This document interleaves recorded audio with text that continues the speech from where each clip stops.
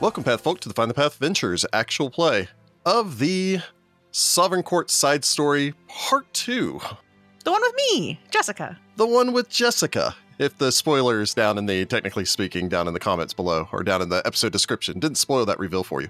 Who looks at that? Or the fact that I might have mentioned at the end of the last episode. I don't remember which. Welcome back, Jessica. Back? Yeah, well, I mean, you weren't in the last episode. I was, so it's back for me. It's not back for you. Yes. So, yeah, we are continuing to do our side story, our Sovereign Court adventure. When last we had left, well, you've never met this hero before. But when last we left off the story, Jordan had managed to not die. And in fact, I think arguably rolled the greatest number of 18 plus rolls I have seen in his entire career. Oh no, did he steal all the luck for all the characters? I will say he started the episode with back-to-back perfect 20s and ended the episode with a natural 1. So classic. Cool, classic now Jordan. I'm a little scared. But yeah, I didn't manage to kill him in that side story, and let's see if I can't keep that luck going with the second one. It's always the danger. I would love to not die. Yeah, we talked briefly. I think it might have made it into the end of that episode. Jordan and I talked briefly about, one-on-one stories are always interesting because, you do have a central protagonist. In that case, Jordan was the sole hero, much as we'll be experiencing today with Jessica's new character. Yeah. It is always that challenge of like, well, if your character dies, the end. Yeah, I guess. And the future refused to change. I guess at that point, we just, real quick, Jessica's going to roll up a third character. Who's this person? Talk about the next character. But we're experimenting around. We're trying up a couple of different things. Every once in a while, I like to shake the tree that is the Find the Path Ventures and see what new things fall out of it that we can try out. And we haven't ever done a solo player and game master story before. We've had a lot of 2 players and 1 game master as far as our A-side, B-sides are concerned. But really gives us a chance. I think Jordan was kind of taken with it at the end of that. He was like, I really got a chance to dive into this character and get an idea of who this character is. Nice. When the focus is entirely on that. So no pressure. No pressure, Jessica. You just need to carry the weight of all of the other players on your shoulder. I'm sure that will be fine. You're like, I'll be fine. It'll be okay, maybe. I'll just have to be the moral compass like Rachel and espoused by love of dark deities like Heather. And yeah, it's hard to be the chaotic one when you're the only one. Or easier because there's no one telling you not to. True, but that's kind of bad. So its own kind of bad. Wasn't there a plot line here? I don't know. Get to the next one. It's just like, what happened with Jessica? I mean, I had a whole plan with something in Taldor, and somehow she ended up with Osirian and buried under a pyramid. I don't really know what's going on, but I don't know. She's rolling up a new character regardless. Yes, because Osirian is too far away. A bit. But I suppose we should jump into this. So, again, much as I stated in the previous one, Jessica's really kind of walking into this with very little idea of what is actually going on with this story, as everyone's kind of coming into it mostly blind. Yep. And so let me get a little background here. So let's go ahead and take a step back in time and set the stage for this story. In 4692 AR, during the drought known as the Summer Without Rain, 8 noble families were called to the Palace of Birdsong to meet with the Grand Prince Stavian III. While the heads of House Corsina, Darhan, Denzarni, Falspar, Hescalar, Kastner, Maroset, and Zespire treated with the Grand Prince, the young scions of those houses entertained the heirs of the royal family. The 5 older teenage lords and ladies spent their days with the young Princess Eutropia and her schoolmate, Martella Lothate. The 5 younger children, however, bonded with Prince Carius II. The children enjoyed their magical summer together and then went their separate ways afterwards.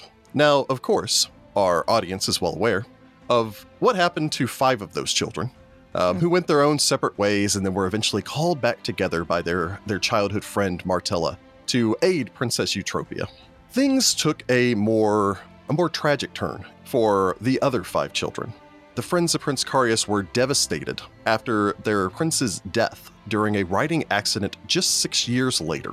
The 5 noble scions traveled to Opara and were reunited in mourning of their lost childhood friend and their own future ruler. They reconnected that day, swearing to see Prince Carius' dream for a greater Taldor realized. It was that night that they met a young noblewoman, an upstart, as it were, a young Lady Gloriana Morilla, scion of a lesser house with grand ideas of nobility united for a common cause. Together, these 6 nobles set out to improve not just Taldor, but all of the Inner Sea under the auspices of the Sovereign Court. Which again, as I mentioned, may sound a little bit familiar to certain Pathfinder players, as the Sovereign Court is an organization that often works within the ranks of the Pathfinder Society, although they are one of those secret societies that's large enough that they've expanded to work outside of just the Pathfinder Society. And they're secret with quotes. A kind of an open secret. Yes. This story, our story today, begins in 4708 AR, 10 years after the death of Prince Carius II, and 10 years before the events that will kick off the War for the Crown. If you're unfamiliar with those, see the previous 40 episodes or whatever it is for War for the Crown so that you can get caught up. Yes, but welcome. But welcome, yeah, thanks for joining. You're just sitting there going like, I really wish somebody would play through that one quest collection from Season 6 of Pathfinder Societies. I've been looking for this my entire life. Yes. Prepare to be somewhat disappointed because I have reworked this extensively. I think they should be excited. You should be excited. Even if you have played it, you should be like, huh. Considering the fact that I've had to make a whole bunch of new maps for this, it will be fun and entertaining for everyone. Are you going to release your version?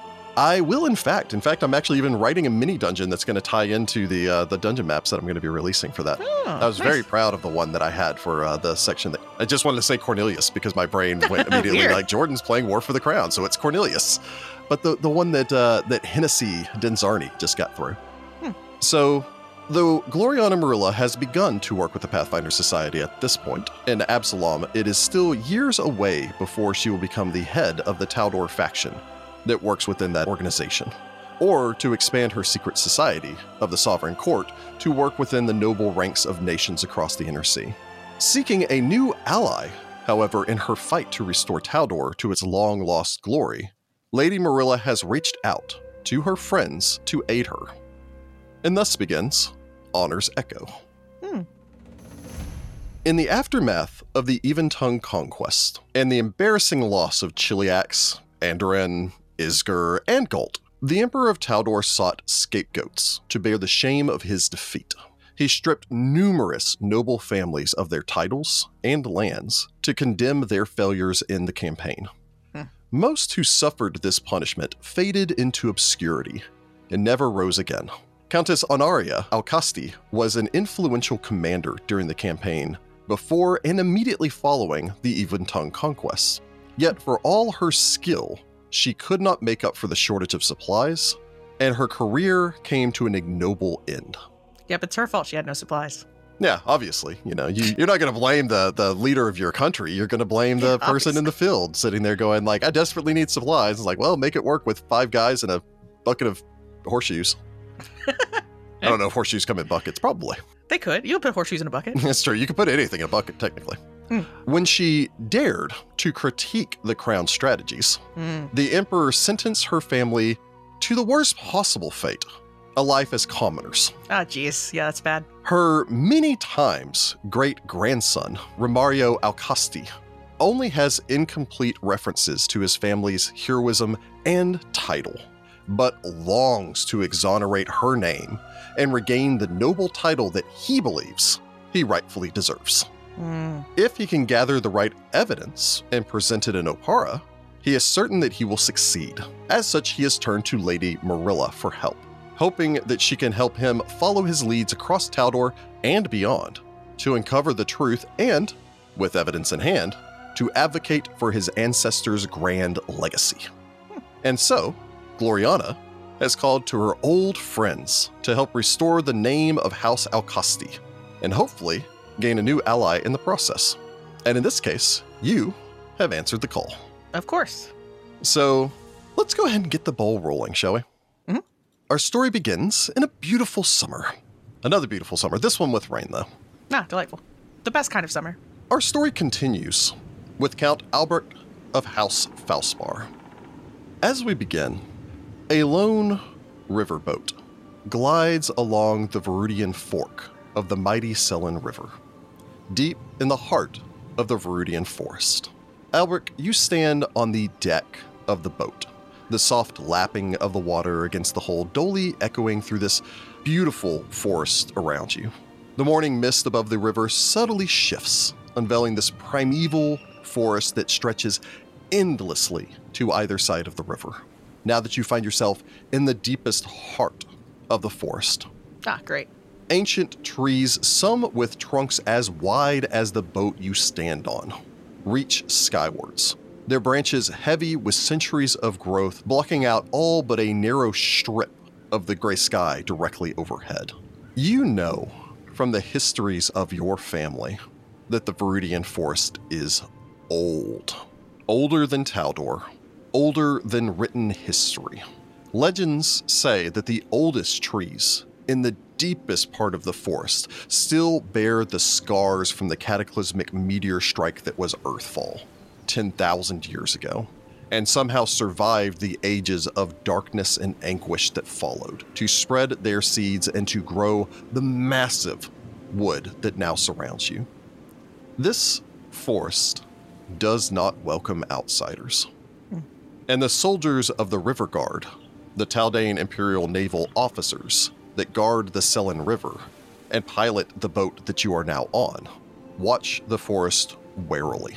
They, like you, know that they are protected by the Treaty of the Wildwood. As long as they stay on or near the river, they are safe. But of course, the Druids of the Wildwood Lodge are not the only threat in this forest. The breeze wafts past you, and in your distance you see your next destination. After having been on this riverboat since you left Casimir some 7 days ago, making your way upriver to meet with this Romario that you've come out here to see and hopefully aid him in whatever task it is that he has entreated Gloriana Marilla for assistance. So, Jessica, why don't we give a little description for Count Albrecht? Yes, Count Albrecht, goes by Albie to people who know him, he's pretty tall. I don't think he's the tallest in this party. He stands at like 6'1". You're the tallest on this boat. He's the tallest on the boat, which is important. And he has a really kind of striking appearance. He doesn't have a high charisma, but he's classically a kind of Taldan, right? He has I thought you were going to say he's one of those guys that he's not necessarily the most charismatic, but he dresses really well. It's like, wow, his clothes game is on point. Yeah, he has really nice clothes, but also he's handsome. And he's got kind of piercing green eyes, which is a trait of the Falspars. High cheekbones, a really straight nose. I kind of cast him as like Charlie Hunnam. And of course, he's Taldan, so he wears a beard and mustache, but he keeps it pretty closely trimmed. It's not like wild or anything. Not going the mountain man route? No. Not out here like a lumberjack? He is not. Although at one time he might have been. Not right now. And his hair is kind of a sandy blonde, brown kind of color, which is strange because most Falspars have dark hair. But he's quite literally the youngest of 4 brothers, the golden child, with blonde hair. But he wears that kind of long and swept back. Most Taldan people do really ornate hairstyles, and his isn't quite that ornate, but it is at least tidy. Functional, as it were. Functional. He is an outdoorsy kind of a dude. So he's got, tan skin. He looks like he's been outside. And he does wear kind of like, these are working men's clothes, except really rich people working men's clothes. So it's like this weird collection of like noblemen and equestrianism, but also I travel around in the woods all the time. Yeah. So he's kind basically of he's like the guy that shows up to the work site and has like, I've got all the work gears, but I've got these brand new gloves that I just bought, my brand new Husky gloves and matching, steel-toed $200 boots. Yes. And maybe they're not new, but they are like super well cared for. And you can tell he bought the most expensive things. You can tell he goes to the cobbler and has him replace the soles. Yeah. But yeah, so he wears kind of this riding coat with like nature colors. And since he's out adventuring, I guess, he probably is wearing his dragon scale breastplate, which is white and super fancy. It's one of those like, normal adventurer runs around in dragon scale. And of course, he's got this pendant around his neck that's made from blackwood, which is a huge export from this very forest that we are in. Yeah. That kind of is like the holy symbol of the green faith. So it's got like a little face made out of leaves on it. And then, he's always wearing his falcata and his buckler. And he has a bow, but it's, kind of his not primary weapon. And mostly he's been hanging out trying to make these sailors feel less awkward. I mean, he spent a great deal of his own childhood at the Wildwood Lodge, so he's trying to keep the sailors from being too freaked out by the forest. Yeah. I mean, the forest is scary, but the forest is also cool. Again, he has a feeling that, like, these are sailors that were taking him up the river from the Isle of Arnway, which is where he was previously.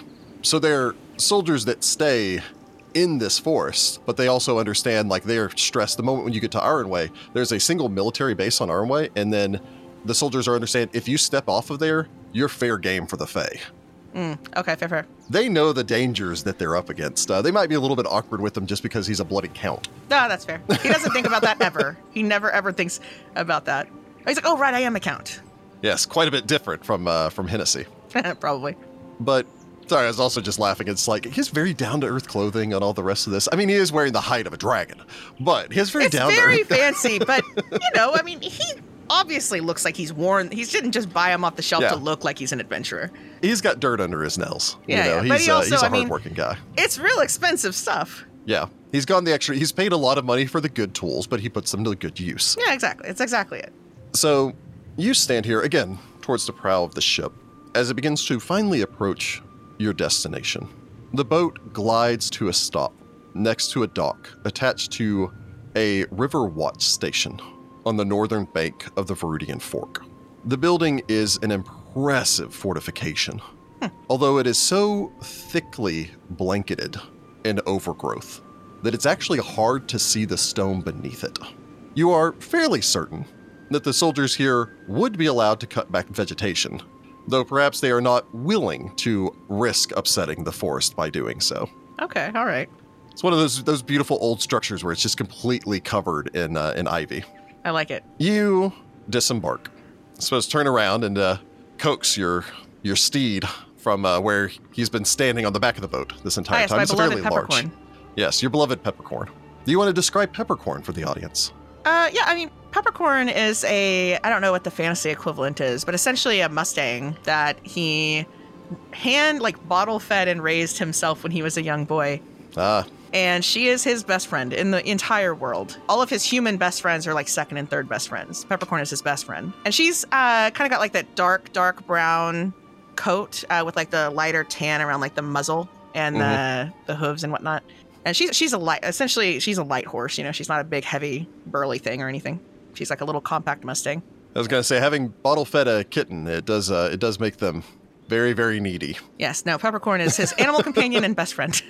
So Peppercorn, you manage to coax Peppercorn off of the dock. She drops down, onto steps down onto the dock, nuzzles you, manages to somehow, dart her tongue into your vest pocket to retrieve the sugar cube. Eats it contently.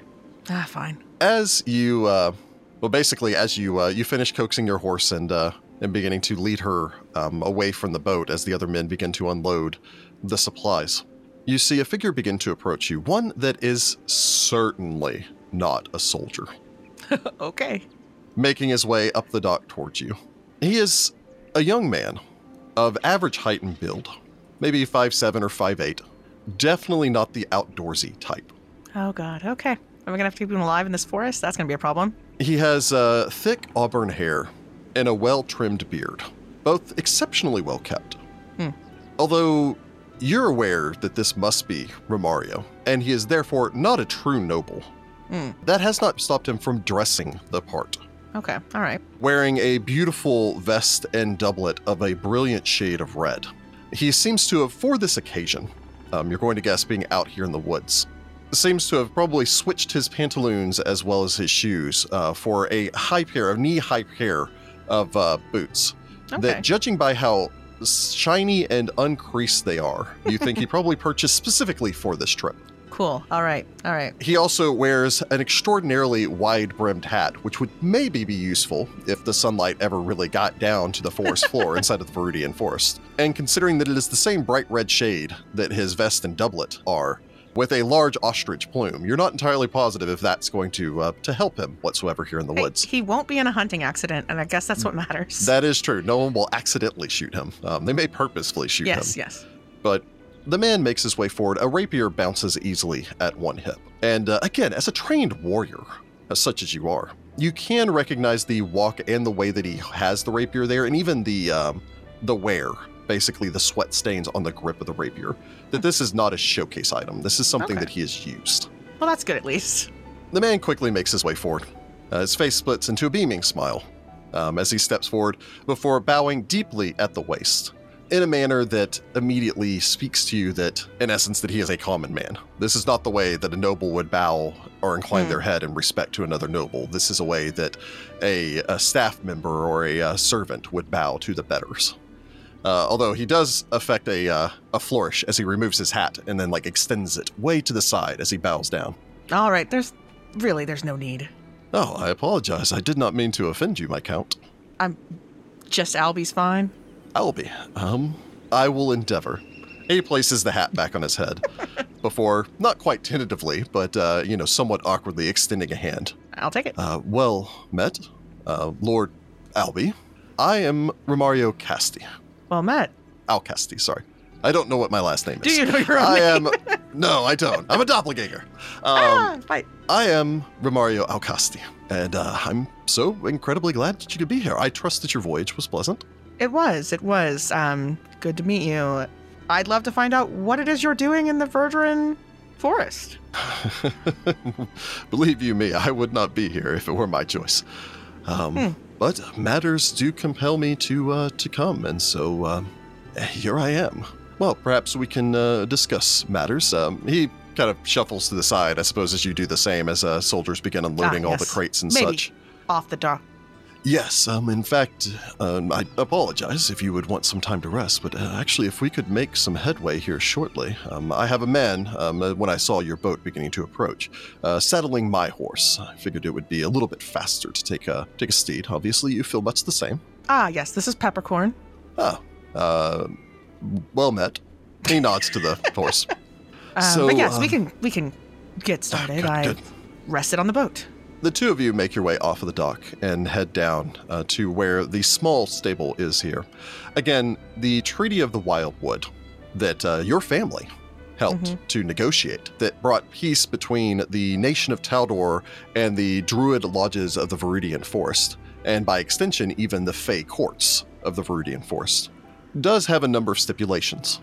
In particular, it gives Taldor free access to the waterways, both the Sellen River and the Viridian Fork, which is the eastern running river that heads from where you are right now, basically where the Sellen River is, all the way over to the World's Edge Mountains and all the way up to your own lands in northern Tandak and the shadow of the southern range of the Fog Peaks. Although at that point it's called Broken Bridge. Yeah. However, the stipulations of that treaty also do state that any part of the forest more than 10 miles away from the river belongs to the Wildwood Lodge. And while there are some areas that's somewhat more nebulous, famously the Dragonfin being that there's a number of different waterways there and the water disperses a great deal, it's somewhat difficult to tell where 10 miles is. Sure. But as such, since it is a 10-mile distance, horses are not very commonly used in the forest here. And the fact that there are no roads in the Viridian Forest does mean that you have to have horses that are rather spry, much akin to your own steed, like 20% goat. Yes, back in it's like mules, but with goats and horse. But with goats. Yes. With giant goats. Yes, very weird. We don't think about Actually, it too much. I think it is the High Helm book. They've introduced goats for mounts for dwarves. Oh my god, that's amazing. Which is awesome. It makes a lot of sense. Yeah, definitely. The man leads you a short distance off. Again, you can tell that he is a man probably in his mid-20s somewhere, so close to your age. All right. The man leads you off to the side, glances off, stares kind of off into the forest.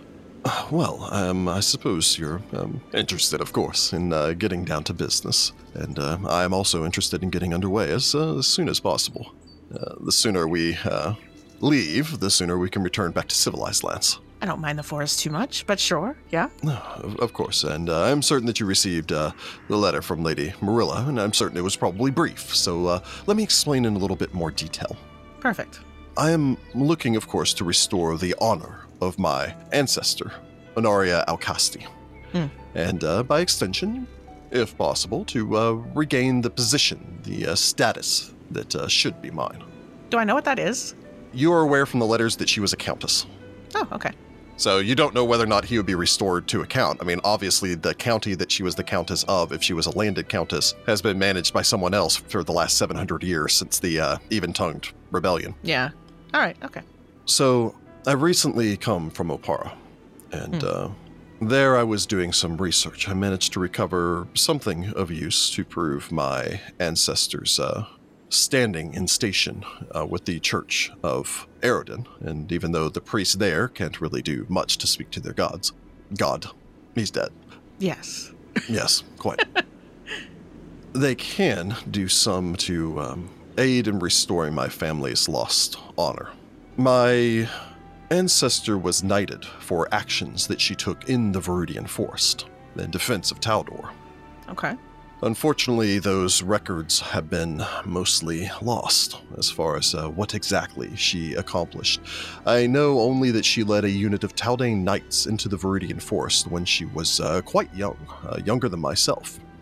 It was just over 700 years ago, so of course after the signing of the Wildwood Treaty with the Druids, but just before she would earn glory in the Even-Tongued Rebellion. All right. No records, as I said, remain of her victories, or even why she came to the forest, what she hoped to accomplish. At least nothing that I could find in Opara. And yet you believe there's some lead here? Well, I reached out to the Druids of the Wildwood Lodge. Ah. They have no knowledge of the event. I don't even know if they keep written records. However, they do tell of a blackwood tree that remembers that time, and apparently has the power of speech. Oh, great.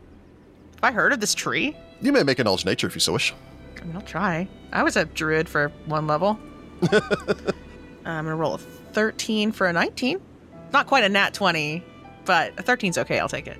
I'll go ahead and give it to you. You don't know the details on this. Again, your time as far as being in a druid circle, which I believe was actually with the Wildwood Lodge. It was, but I was like 16 when I left, so it's been a minute.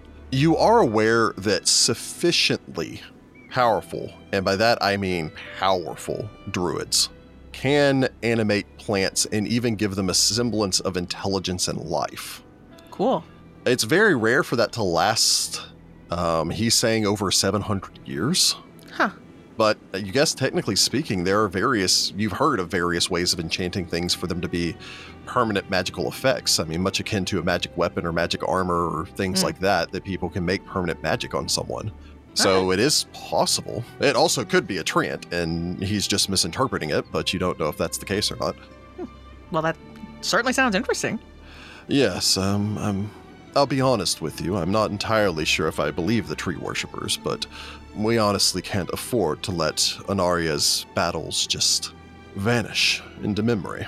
So, I don't have a great deal of skill in traversing forests or treating with trees.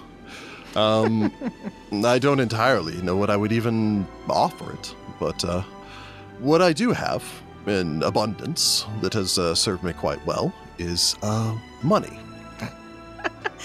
Albie just kind of laughs. I did purchase safe passage from the Wildwood Lodge. I have a writ here and everything. All right. And I also negotiated to hire one of their number as a guide. Oh. He, however, refused to meet us here. Something about respecting the land and the treaty and some such. He said he would meet us at a collection of standing stones in the woods. Yes. According to the scouts here, it's about 3 hours northeast. They gave me a map. I cannot make heads or tails of this. I am no cartographer. Albie just holds out a hand. He happily hands it over. It's a good thing Marilla sent me. This is something of a specialty of mine. I have experience in these woods, so. Oh yes, Lord Denzarni was quite helpful to me previously. So she seems to have an abundance of very skilled friends. Was he? Did you go bar crawling? Oh no, but there was some theft involved and some questioning to be made, and he made a rather horrible sound and smell with a very large explosion. It was all very dramatic. Oh yeah, that sounds like him. But again, they did provide me with this map. However, they said that they could not spare a guide, and considering it takes them out of the land protected by the treaty, I think that they were just being evasive out of an overabundance of caution. Well, that's so, all right. Well, I hope then that we are able to make this work, that we can see if this tree can really talk, and if it has evidence of Onaria's victories, and if it does, that we can perhaps procure some sign or such. Again, I am trying to, as much as I am myself personally, trying to restore her name and my family honor so that I may, shall we say simply, ascend, be exalted, as it were. I also am deeply interested in restoring the lost honor of what I believe to be one of the most overlooked, but perhaps one of the most important figures of the Taldane side of the Even Tongue Rebellion. So if I can do anything to restore my ancestors' honor, I would do so. Well, I guess we should endeavor to try. Absolutely, of course. Oh, it seems that they have my horse ready, so I suppose we should make our way. His horse looks like the right kind of horse, right? It looks like he probably just gave a lot of money to one of the people here and purchased a horse off of the knights here. Okay, then it's probably fine. Again, considering that he walks over there, like, thanks the groomsman, and pulls out, like, a platinum piece and hands it to him, and then just climbs up in the saddle. This guy's richer than me, and I'm a count! He's a commoner. How does this work? Well, those merchant commoners, they know what's up. But I suppose you set out. So let's go ahead and bounce a little dice now, shall we? You're going to be navigating your way through the woods, so I am going to need you to go ahead and make me a survival check since you are kind of going off the beaten trail here. Cool. I'm good at that. You do have a map, which is going to grant you a +2 bonus. Cool. So that's going to be an 18 for a 29. All right. So, yeah, you're in your element here. A 29 is a success. If this were 2E, it would be a critical success, but it is not. That's when I wish it was 2E. I wish it then, not when I'm really rolling terribly on saves. No, crit fails, no thank you. You head off from the watch station. You begin to make your way north and east following this. Fortunately, this map is very well laid out, including not just the, here's a mark on here for where you are, here's a mark where you're going, good luck, but actually marking down a number of streams, various landmarks that you're expecting. Nice. And even having some topographical information so that you're just like, okay, well, I can see that there's a slope up there, and according to this map, if we've traveled as far as I think we have, and judging by the slanting angle of the sunlight that manages to filter down, I can kind of estimate where the sun is. I make a mental note to kind of on the way. I make a mental note to like send a small donation or thank you or whatever to the scouts of that particular outpost. Whoever your cartographer is, he deserves a promotion. Yeah, that guy's great. Give him a promotion. Here's a box of tea. Thank you. Yes. Or some wood. You need some wood? Probably not. You're in the forest. Yeah, he's just looking around. It's like, you need more wood?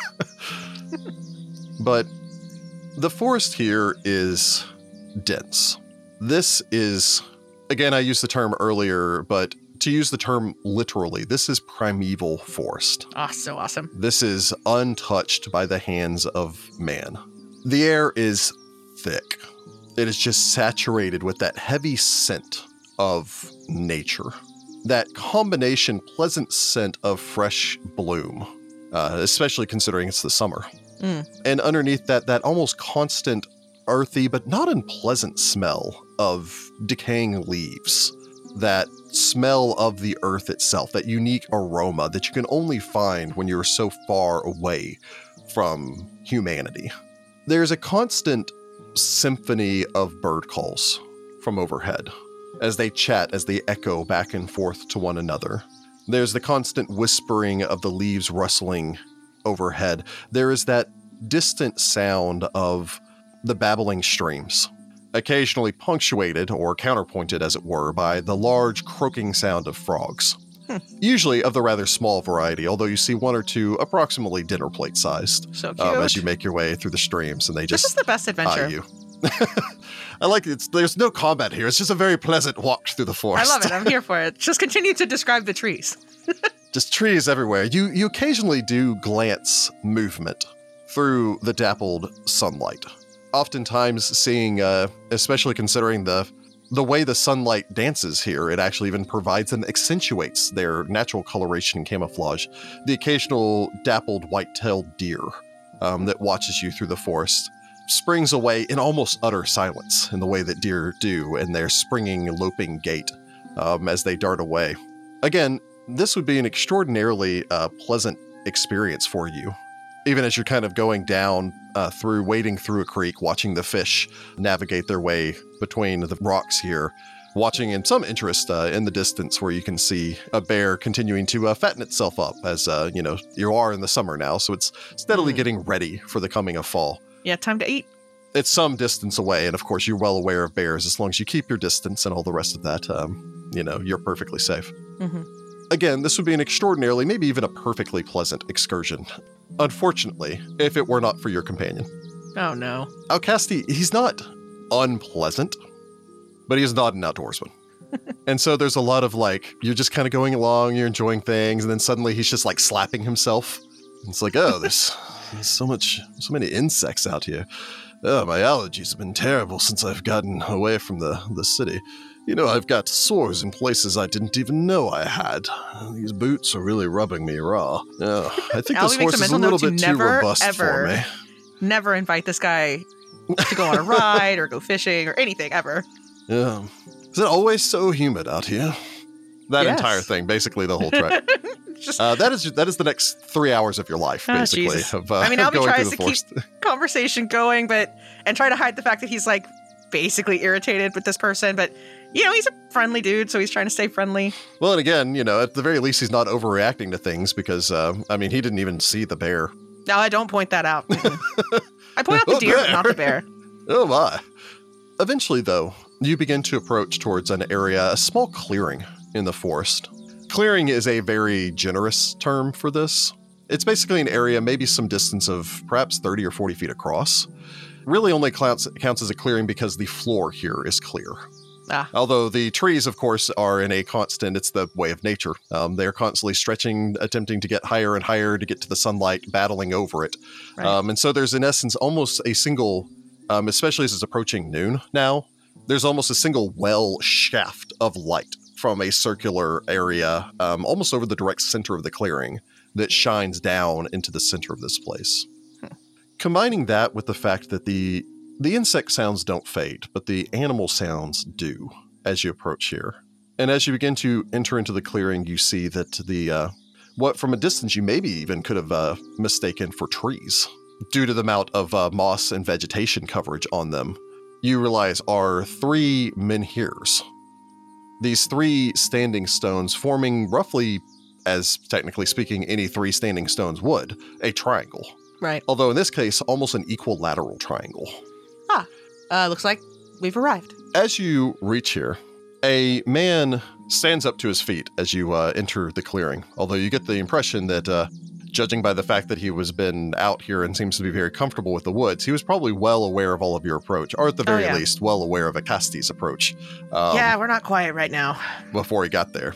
You're probably at least somewhat surprised to see that the man is a dwarf.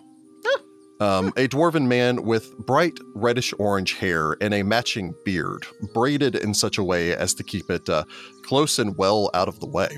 His arms are completely bare, with the exception of bracers that he wears on his forearms on either side. And he wears a vest of obviously tanned leather, deer hide, you believe. His legs and feet are protected by, again, deer hide chaps and moccasins, meaning that he moves with a shocking amount of silence. And as he stands, he takes up his spear, which is, again, as tall as he is. Although in the hands of a taller man, it would just be a regular spear, not a long spear. Sure. The man gives you a nod as you enter into the clearing. I return it. He addresses both of you in a language that Alcasti does not speak, in a language that you have not heard spoken probably in years, as he addresses you in the Druidic tongue. Oh, man. A traditional greeting of, "Welcome to the deepest forest. I speak for the woods." Thanks for having us. I return. If he's surprised, you think the amount of hair on his eyebrows and his face obscures it.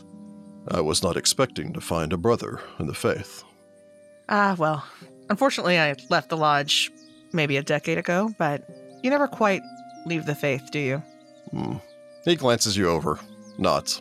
You are wearing a bunch of that, civilized clothing and all the rest of that stuff, but it's not as bad. I'm not wearing metal armor. It's true. I am wearing dead dragon. I'm not wearing metal armor. Thank you very much. Yep. Is this some sort of ritual that I should know? Oh, sorry. I'll switch back to common. We were just exchanging greetings. I am Polgren of the Wildwood Lodge. Ah, yes. I am Romario. This is my companion, Count Albie. I look at him. Albie of House Valspar. Yes. I engaged your employer to have your services in guiding us. I make a face at the word employer a little bit. Not so that he can see me. I feel like I'm standing kind of behind him-ish so that Acosti can't see my face. A little directly out of the way. Yes. I was informed by the speakers of the lodge that I am to escort you to the Blackwood Grove. Yes, if that's where the tree is that we need to speak to, then very well, man.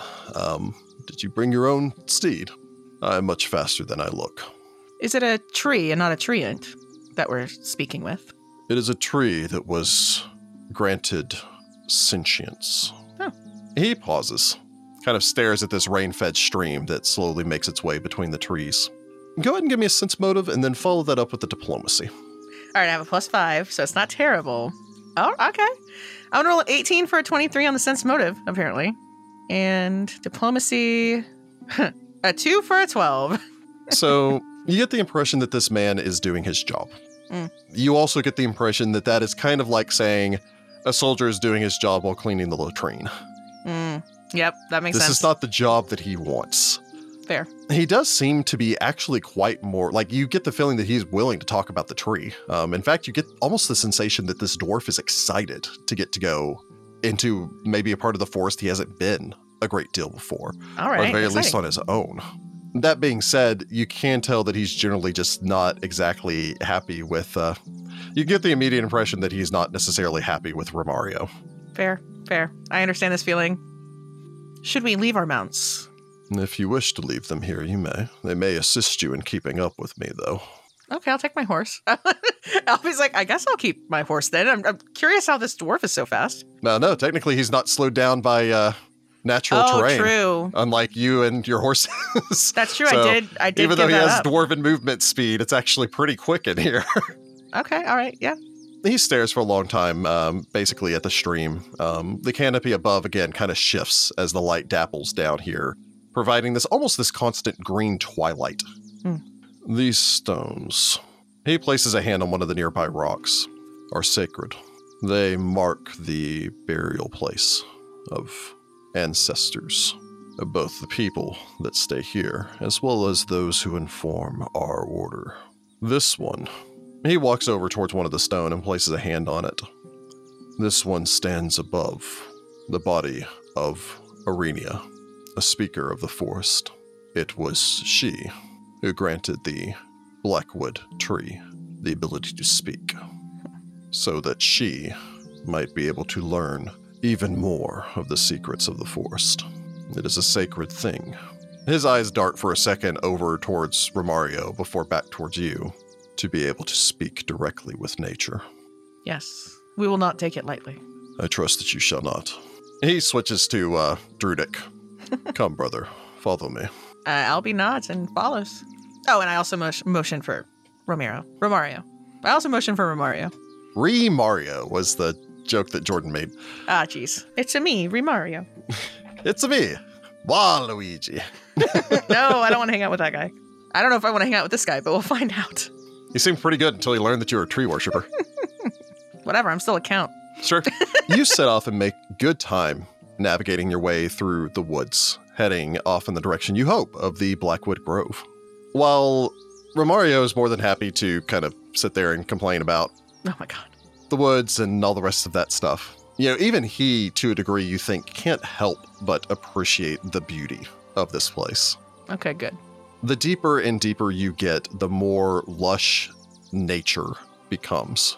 Again, for the most part, any of the animals that you see here are generally speaking harmless, or at the very least are harmless to you.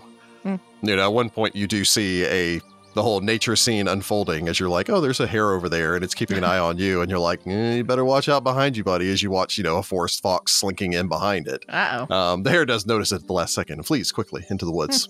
Well, good luck, bud. You'll never know the end of that story. Make up your own ending. You just continue along your way.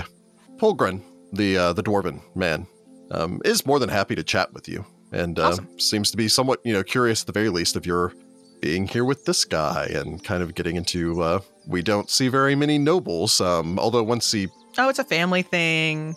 Blah, blah. Yeah, because your last name wasn't introduced there, so it's once he learns that you're a Falspar, it makes more sense to him and not just Count Albie, or Albie. Yeah, I'm the youngest of 4 sons. I could definitely be the one that became a druid. It was all a whole thing. Yeah, Albie talks happily. Yeah. Although he has to, spend half his time in druidic and half his time in common because he also doesn't want to make the other guy feel left out. So it's a little bit of a weird balancing act that he's doing this whole time. Yeah, bouncing back and forth. But no, I mean, Polgren's more than happy to talk to you. Apparently, he knew your great-grand-uncle. Since, dwarf, so he's like 160 years old. Yeah. Yeah, and if he was at the lodge, we must have just missed each other while I was there. He might have been out roaming or whatever. Yeah, I mean, you guess if he kind of serves this section, because, if you were at the lodge, you would have been training on Arway Island. Yeah. But as you go further, the trees get denser. The world here just becomes denser and darker. And it's at some point that you notice that these various trees around you, which are a variety of deciduous trees. Because they're not coniferous, because that's like pines and stuff. Yeah, those are pines, the evergreens and all the rest of that stuff. You're a bit too far south for that. There might be a few scattered in. Oh, sure. But that's when you've noticed that it's not because of the shade, it's not because of the overcast, it's not because of the canopy that the trees seemed so dark. It's the fact that you actually have entered into Blackwood. Ah.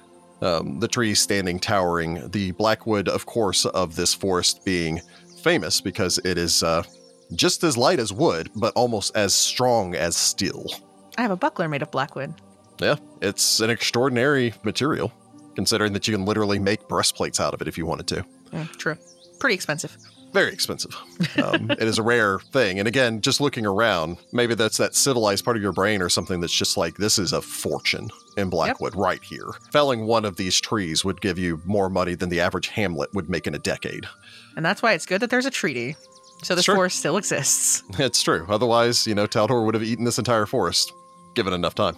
Mm-hmm. And considering how often you've gotten into arguments with, some of your southern neighbors, those Denzarni included. I know. I love Hennessy, but he's a troublemaker. That's true. Eventually, though, you begin to approach a wider open area. A second clearing, although this one a clearing in truth. Considering that from one side to the other, you're going to say it's maybe up to about 80 feet or so. It's surrounded on every side by large towering trees. Although the trees a little bit closer become smaller. In large part, as you can see that there's a rocky rise here, just an area where rain and erosion has washed away most of the soil, and grass can still grow there as the light actually reaches the ground here. But there's not enough actual soil for a tree to gain purchase. So as such, it's just remained cleared naturally. All right. A massive old blackwood tree stands at the side of the clearing. Sheets of moss cling to its bark, covering it entirely, except for a jagged crack that, curiously, as you begin to approach, gives an odd suggestion of this horizontal mouth. Oh. Polgren stops. You may wish to leave your steeds here. I've found that some animals become disturbed when plants begin to speak. I mean, that's fair. Their food is talking. I guess I'll dismount. Don't eat me. Yeah, right? Wouldn't that be really... You're just going to eat your vegetables, and they're like, No, I have a family. They're on this plate with me. You dismount. Alcasti does as well. Are we finally here? Yes, and horses can be freaked out by talking plants, as one might imagine, so we're going to leave them here. I believe this tree is the one we're here to speak with, and I point at the one with the weird face. It is a rather unique-looking specimen. Is there anything that we should know? I'll say to Fulgren. I have not spoken with him myself, although I do believe he goes by he. Okay. I do understand that he's had a very long and interesting life, and as such he may struggle to remember some details. I would be patient. All right. I suppose you have a list of questions ready, or at least the general idea of what you want to ask? Yes, I do have a couple of here. Really just why was my ancestor here? What was the purpose of her command? What was the result? If there's any evidence we could find, that would be certainly useful. Anything we could bring back to prove her heroism. whatever it was that she did that was so heroic that earned her her knightship with the Church of Eridan. All right. I guess let's approach the tree. Alvi will bow deeply in greeting. Before you can, you exit the tree line. You make your way forward towards the rise. Again, this split in the tree is fairly high up, to the point that it's actually almost beneficial that there's this rise here to create, for lack of an easier term, almost this platform for you to go up to stand on to address the tree. You don't know whether or not that's serendipity or whether or not, that's part of the reason that this tree was chosen. Okay. As you step forward, though, there is movement. A large paw comes up over the edge of the rock area ahead of you. This is followed by the grayed muzzle of a rather large bear. Cute. Atop the back of this brown bear is a small woman. The woman in question you think is probably no taller than maybe about 3, maybe a few inches above, with this mane of white hair formed into these various braids that are pulled back and held in place by twined vines. She carries with her a staff in one hand and the other hand gripping onto the back of the bear, although she does seem to have a sickle that bounces at one hip. As the bear climbs to the top and she looks down on, well, both you and Romario, she holds up a hand to stop you. All right, I'll pause. And who are you that invades these woods? The woman says. Her eyes are this brilliant violet hue. And judging by that and the facial structure, the larger eyes, the thinner body build, you're going to guess that she's a gnome. Is she speaking common? She's addressing you in the common tongue. I am Albrecht of House Valspar. This is Romario Alcasti. We are escorted by Fulgrim from the Wildwood Lodge, and we merely seek audience with the tree. Seek audience with the tree. No, I think it would perhaps be best for you and all involved if you just left the forest. Why? This is not a place for you. Why? Because you drag the stink of the city with you. Because you come here demanding. What respect do you have for this glade, for this ancient beacon of wisdom? Well, in my defense, I did pay very good money to come out here. No, sir. In fact, I will have you know, I have a writ right here from the Wildwood Lodge that says that I am allowed to come here and speak with your tree to gain some information, some knowledge. Well, now you just show your ignorance. Albie just fully face palms. I am no druid of the Wildwood. The man pauses. Romario kind of glancing back towards you, back over. I thought that was the whole thing with you druids, the whole arm way. I am a member of the Blackwood Moot. There is a difference. Oh, that's interesting. Do I know anything about this? I would allow knowledge local. I'd even allow a nature check, because we are talking about a druidic order. I'm going to go with nature, because it's better. I roll a 17 for a 23 nature. You are somewhat familiar with the Blackwood Moot. It is technically speaking not a druidic circle in the traditional way. The Blackwood Moot is a isolated grove of blackwood trees that has attracted those treants, those fae, and those druids unsatisfied with the Treaty of the Wildwood and the violence it still allows against their kin, as far as at the edges of the forest, keeping the forest from actually expanding as nature would dictate, and keeping it constrained by the dictates of a man-made border on their land. The rebels of the Blackwood Moot see the Wildwood Lodge as collaborators with Taldor's violence, and usually hold such organizations with a certain amount of enmity. Okay. You can see that your dwarven companion glances back up towards her. I thought perhaps we would see you at some time, but I did not expect you here, Tajet. Okay, they know each other. Old man. Still too blinded. I'm not surprised. You are a dwarf. And while you have the the mind and the love for the stone and the mountain, you have all of the inventiveness and the willing to change of a boulder.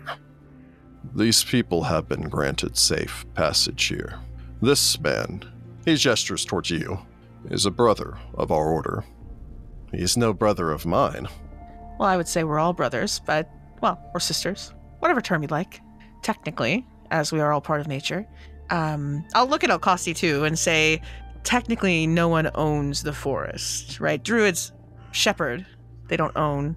Well, I mean, it is a prefecture, and it does have a representative as far as the Taldane Synod is concerned. Have you ever heard the phrase, stop digging? Ah, I see. And He as pulls for out some the... tea and sips it. Yeah, exactly. And as for the Blackwood Moot, I have an idea of your qualms, especially regarding Taldor and the limitation of nature at man-made borders. However, the only way for things to change is through knowledge, and the only way for us to gain this knowledge is by speaking with the tree, and we want nothing more than that. Regardless of if the tree chooses to answer us or not, that will be what it is. But the tree should be the one to make that decision, not you. That's fair. She turns her back towards you, or away from you, and faces towards the tree. Oh, great sentinel of the forest. There's a cracking sound. Cool. And for a moment, the entirety of the tree almost seems to shudder in a way that causes a score or more birds to quickly flock free from its upper oh God, my branches. house is moving. Ah, God, earthquake! Fly for your life. There's a sound that can only be described as a combination of wind blowing through tree branches and a yawn. Sentinel of the forest. These interlopers have come here. These strangers, outlanders, wish to treat with you. I would ask you to grant me the permission on your behalf, so you need not move, to punish these outsiders who shame our lands and bring even somehow deeper shame to the Wildwood Lodge with their bribes and treating our sacred, wise guardian as a mere servant, that being you. That's a pretty biased explanation. You get the odd impression that something is looking down at you from the trees. But again, you see no eyes or anything else. Magic.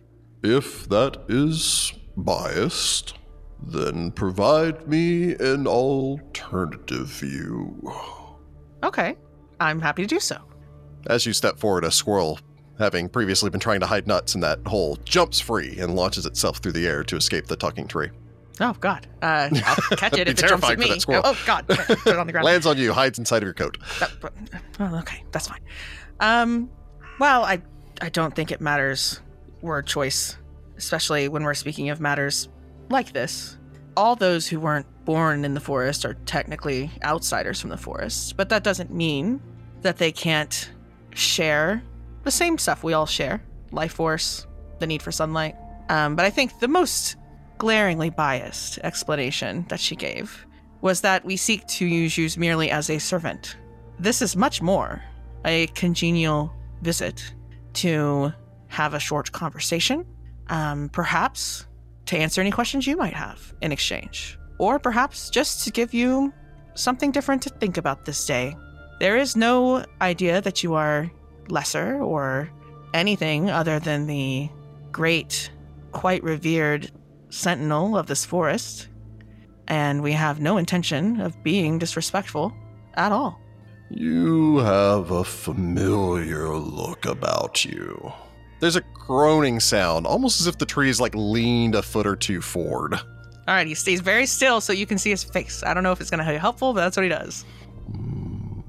People come and go from here. Some stay as you have. You get the impression that he's addressing the gnome.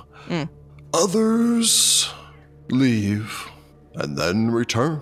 I do not fault the migratory bird that leaves for warmer fields when the winter comes and returns here when summer arrives. That is the way of the world.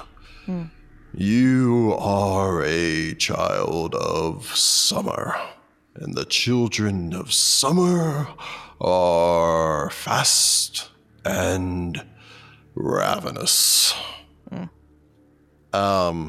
Okay, but I still don't think that they should be here. And maybe I water the roots of the trees with their blood? Why would the tree need blood for its roots? Oh, I prefer water for watering. Blood is the domain of the creatures of blood, and I am a being of sap. I need not blood, and to be honest, my roots have cracked through more bones than you will see in the extent of your lifetime. They do much to feed the earth, but one does not need to hasten them to their end. Inevitably, this child...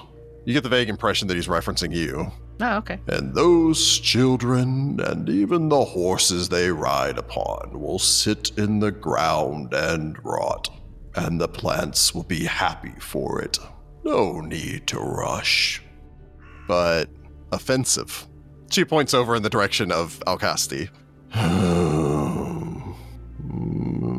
didn't wake up to be judged today. So many questions. I will allow you to make a diplomacy check. Okay. All right, I have a 10. Here we go. A 9 for a 19. No, I think not today.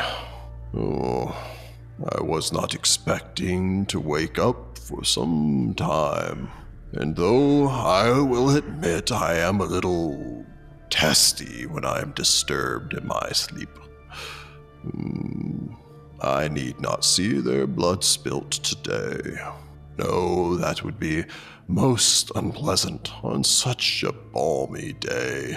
The gnome glances over her shoulder towards all of you. Albie grins. You're lucky this time. You get one night in the woods. Thanks. If you're still here after that, I let Firefoot have you. Oh, is that your bear? She pats the bear.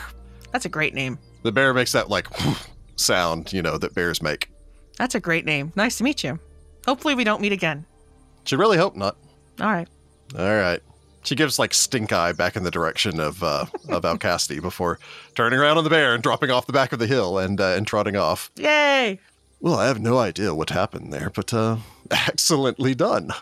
Basically, we've just got to be nice to the Sentinel and not disturb nature and be out of here before tomorrow night.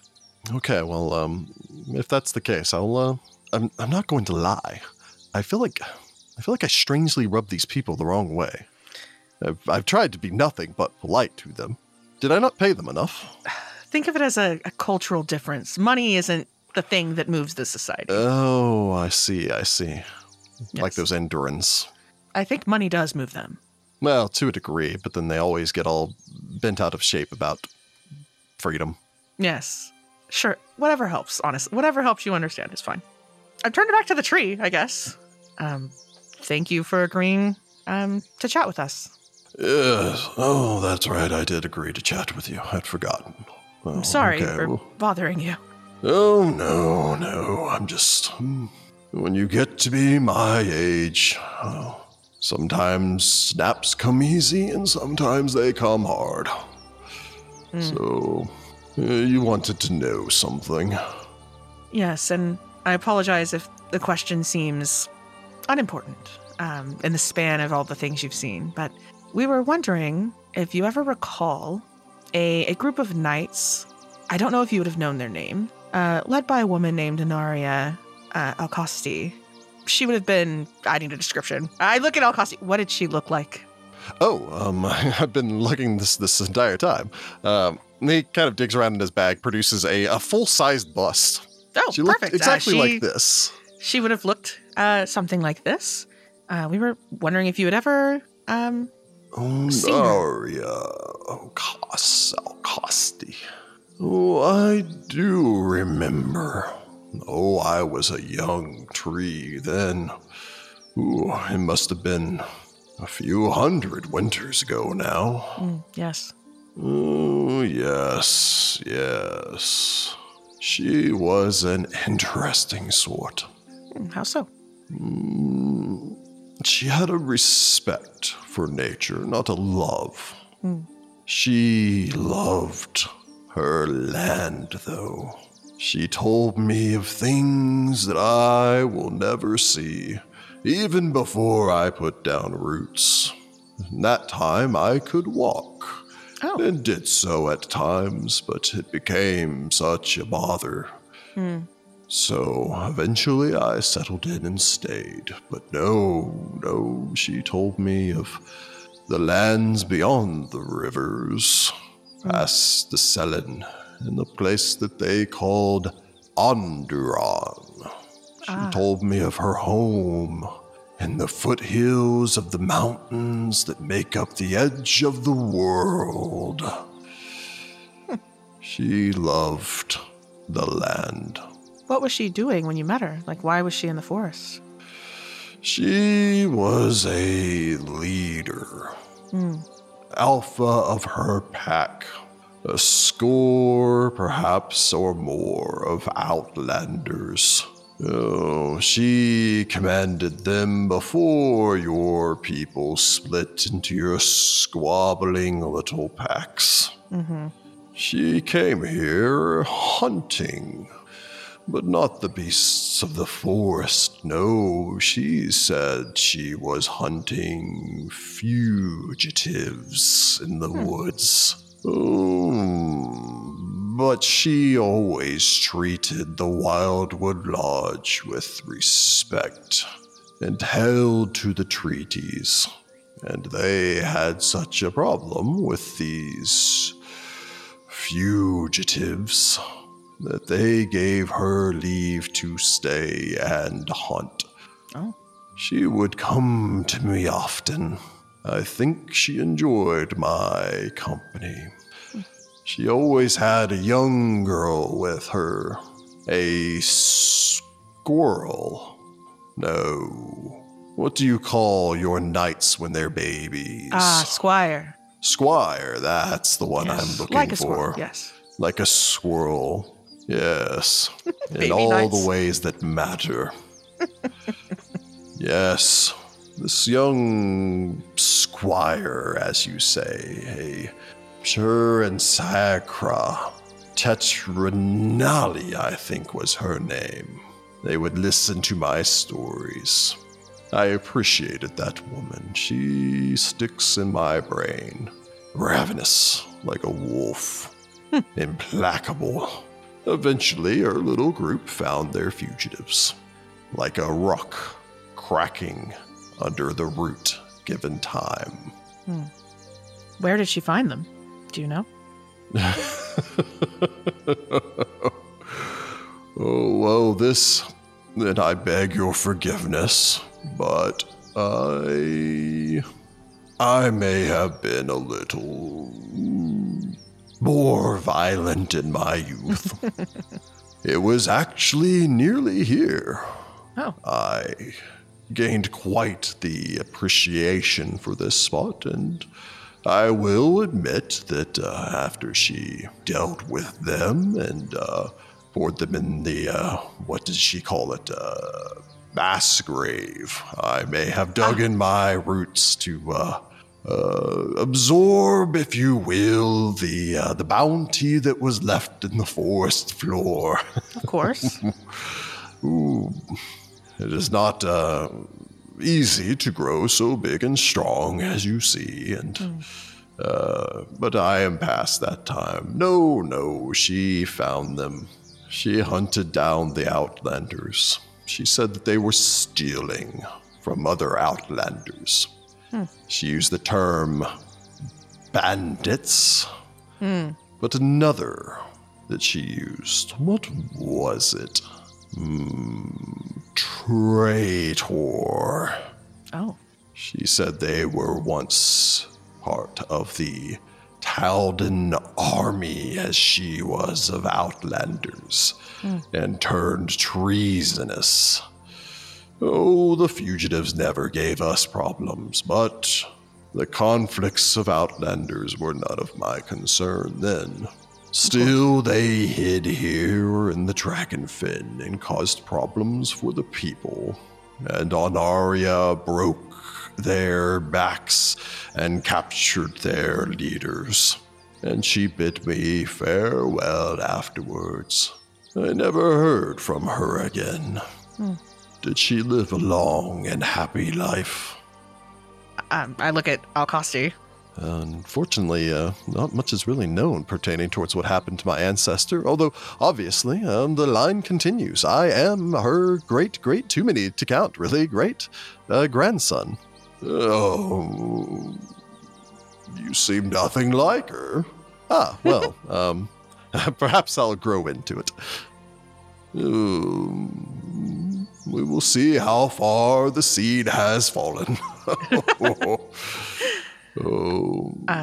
Actually, my friend here has come seeking to learn more about his ancestor, but also to restore knowledge and understanding of her honor and her great deeds, and was hoping if you happen to know of any tangible proof of any of the things that she did in this forest, be it some trinkets from the late fertilizer, which helped spur your growth, or anything of that nature. When they fell, Onaria was so kind as to, again, return them to nature, as it were. Oh, but I will tell you that rust is not good for the forest.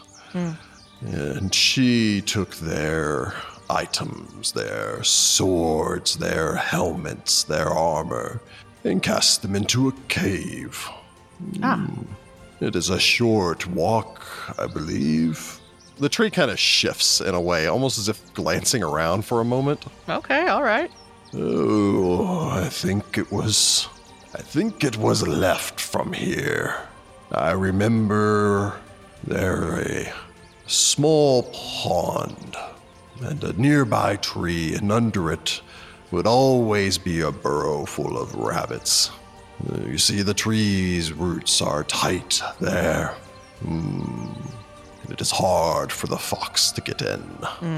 But yes, you might be able to find something. Their bones are long since gone. The wood-like mouth makes kind of a almost lip-smacking motion. But a sword or two might remain. You could search there if you wish. We shall. Is there anything you'd ask of us? Oh no, I've given up on the world outside. So many problems. Even now, one druid comes to me and says, "We wish your knowledge to help us negotiate with the treants of the Blackwood." And another comes to me and says, "How can we overcome the druids of the Wildwood?" And my answer to both is, I just sit here. I warned them if I need to, as I have some power and respect as a druid of my own. Enough to send them an animal messenger, as it were, if there should be trouble, or if I should spot smoke on the horizon. But no trouble in these parts. The occasional dragon, but they tend to be of the acidic and not fiery variety, so I don't worry if they want to slink about the Dragonfen. It bears their name, after all. Fair. And how can I begrudge them if I am here in the Blackwood Grove? That is very true. That is very true. So that I wish you well, young sapling. May you grow tall and strong. Thank you. Enjoy your rest. I will, until the next one comes around. Well, I hope that's a while so you can get all the rest you want. Oh, well, if they can hold off till fall, at least I will be happy.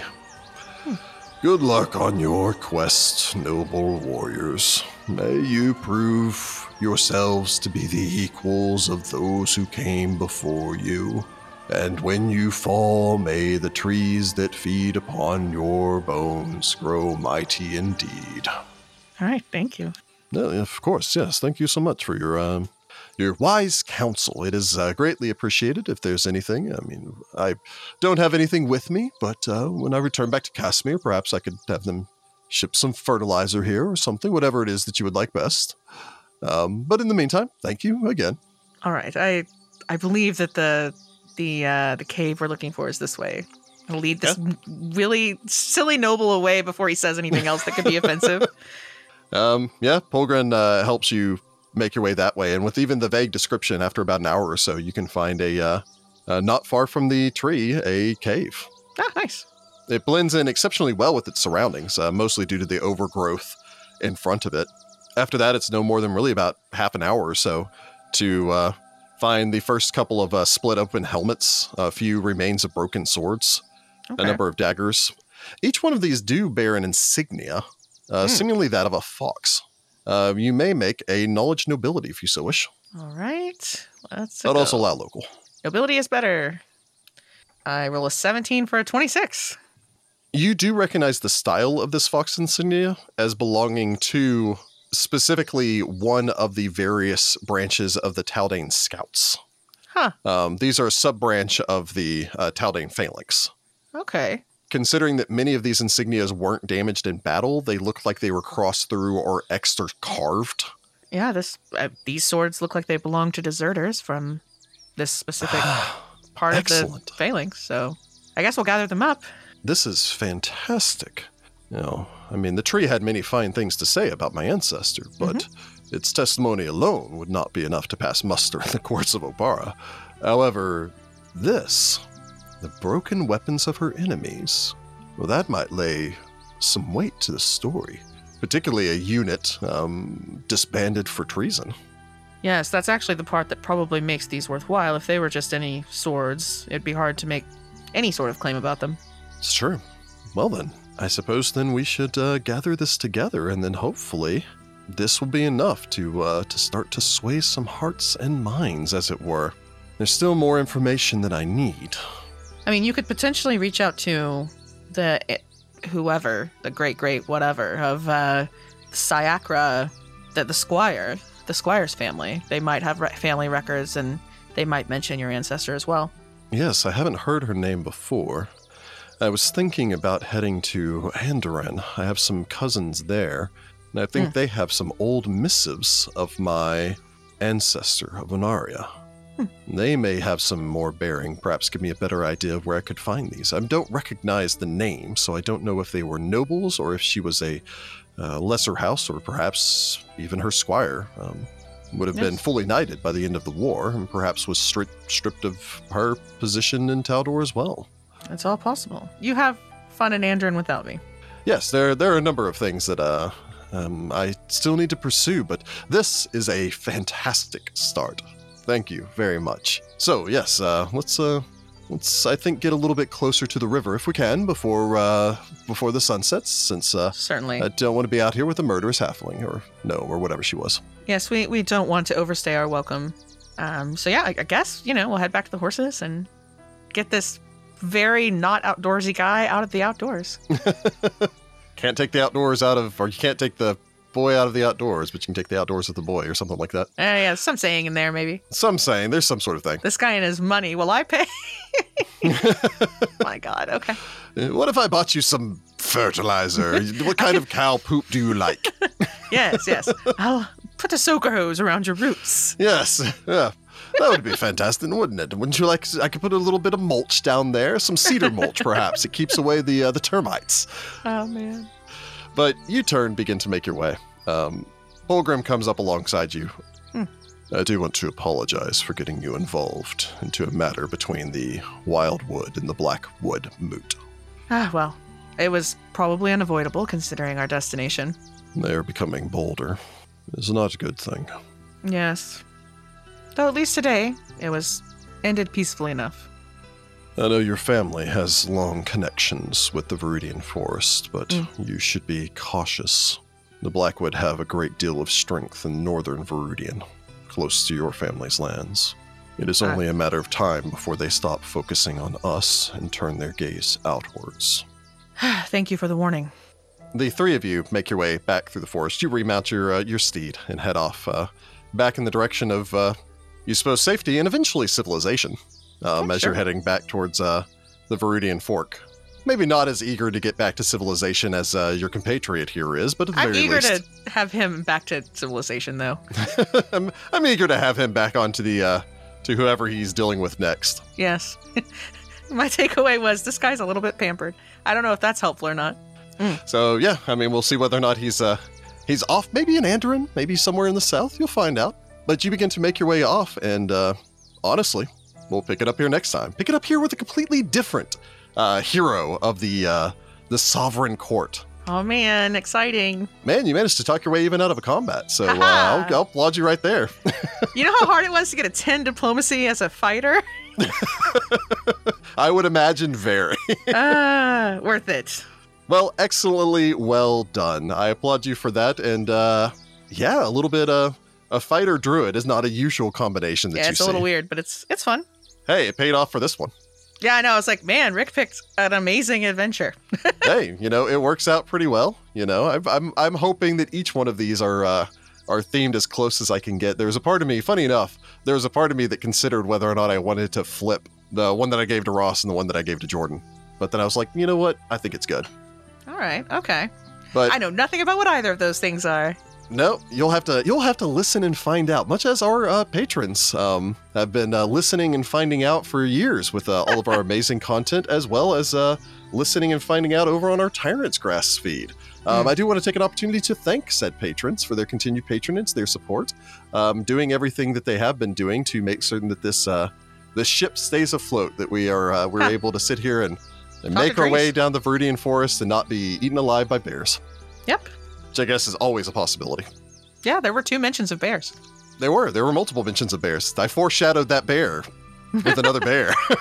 Hello. Then again, I could have said that you were never attacked by a swarm of rabbits or, an entire herd of deer. I could have gone with either of those. That's true. That's fair. Who knows? And maybe this isn't the last that everyone has heard from, the Blackwood Moot or the Wildwood Lodge. Maybe they'll be cropping up in the future for something pertaining towards either this story or maybe over in War for the Crown. Who knows? Cool. Okay, that's very cool. I'm excited. All good options. So again, as we did previously, we will not be doing individual Patreon shout-outs just because, again, there would just be 2, and that would be very, very brief. Yep, that's true. However, I do want to take the opportunity to, of course, say thank you.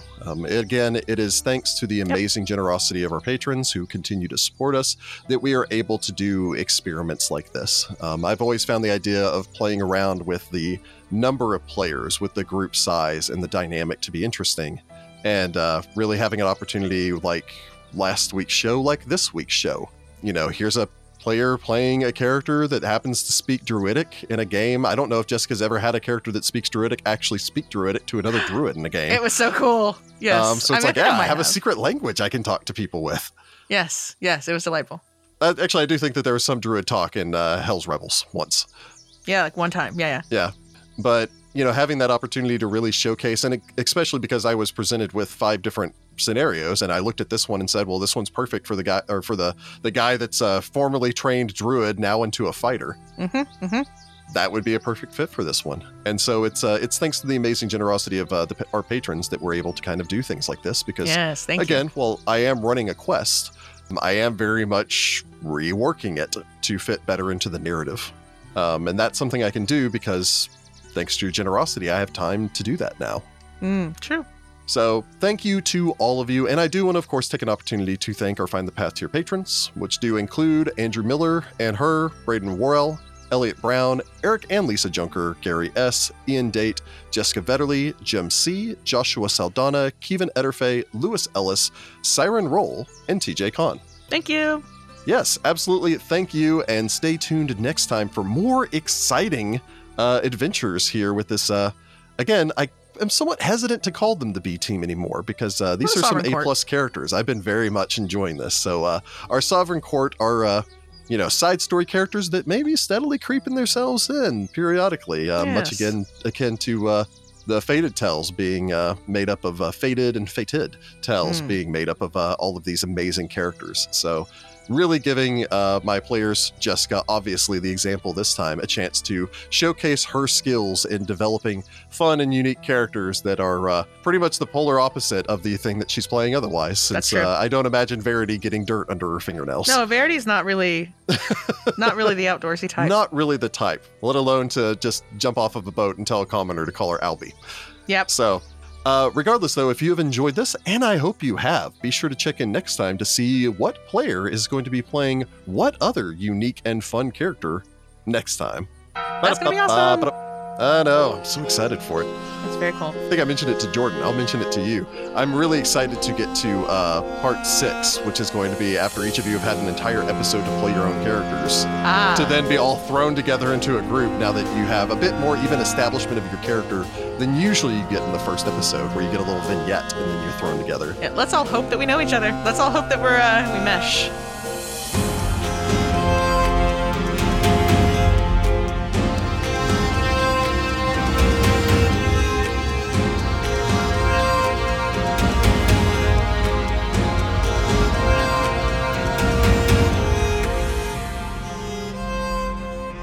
Find the Path Ventures is an officially licensed partner of Paizo Incorporated.